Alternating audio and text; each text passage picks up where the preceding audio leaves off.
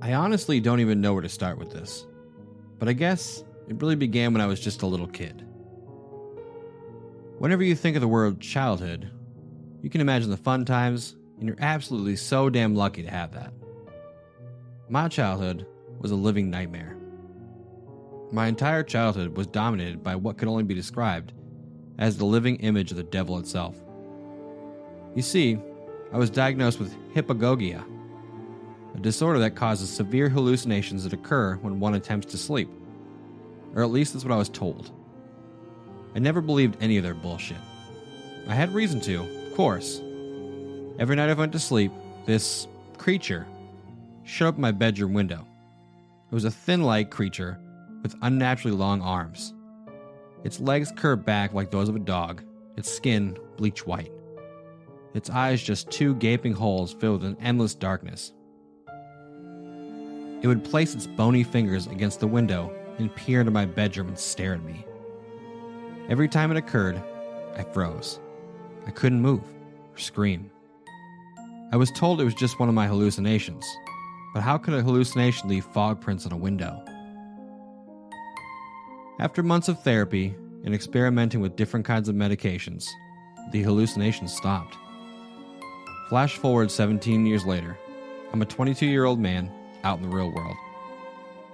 I lived by myself in a modest little house that I worked hard for. I was happy with my life. I don't understand why things had to turn out this way. I was sitting on my couch watching TV when I looked at my phone. 12:07. Shit, I thought to myself, I have work tomorrow.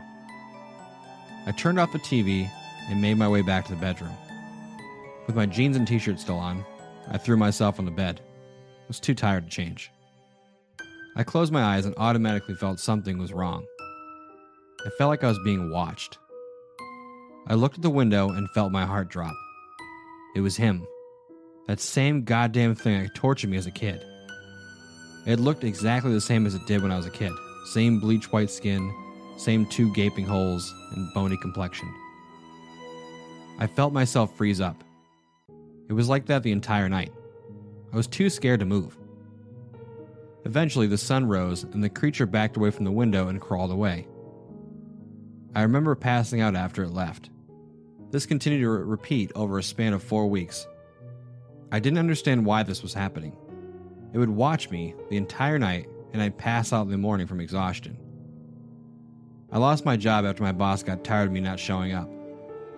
I tried boarding up the windows, but upon my return, they would be removed no matter how many times I tried. I fell asleep on the couch and woke up in my bedroom on one occasion, with the thing at the window, of course. There's no running from it. I had no idea how bad things were about to get. On one of the nights, the thing crawled up my window, and instead of placing its hand against the window, it put them at the bottom of the window. I wasn't sure what it was trying to do until I heard the loud screaming of the window being pulled up. That damn thing was trying to get in my room.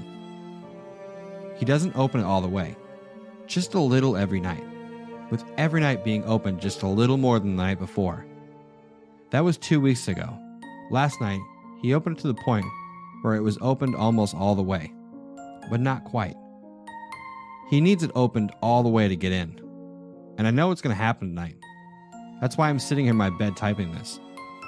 The sun's starting to go down. It's going to be night soon. I'm tired of fighting this. It's weird. Knowing with every key I type that it's going to be my last. I know now it's not a hallucination. I've always known.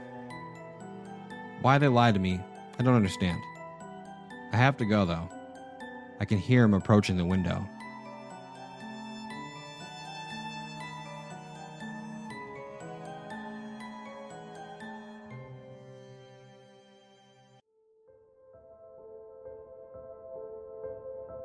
Thank you for listening, and I hope you enjoyed the story. Big thank you to the author for creating such an interesting and genuinely creepy experience. If you enjoyed the video, please subscribe or follow for more videos just like this one. If you'd like to support the channel, you can check out my Patreon link in the description below and know that I genuinely appreciate it. Follow me over on Twitter at podcast_fear or Facebook at Fear the Podcast. Thank you again for listening to the story, and until next time, always remember to face your fears.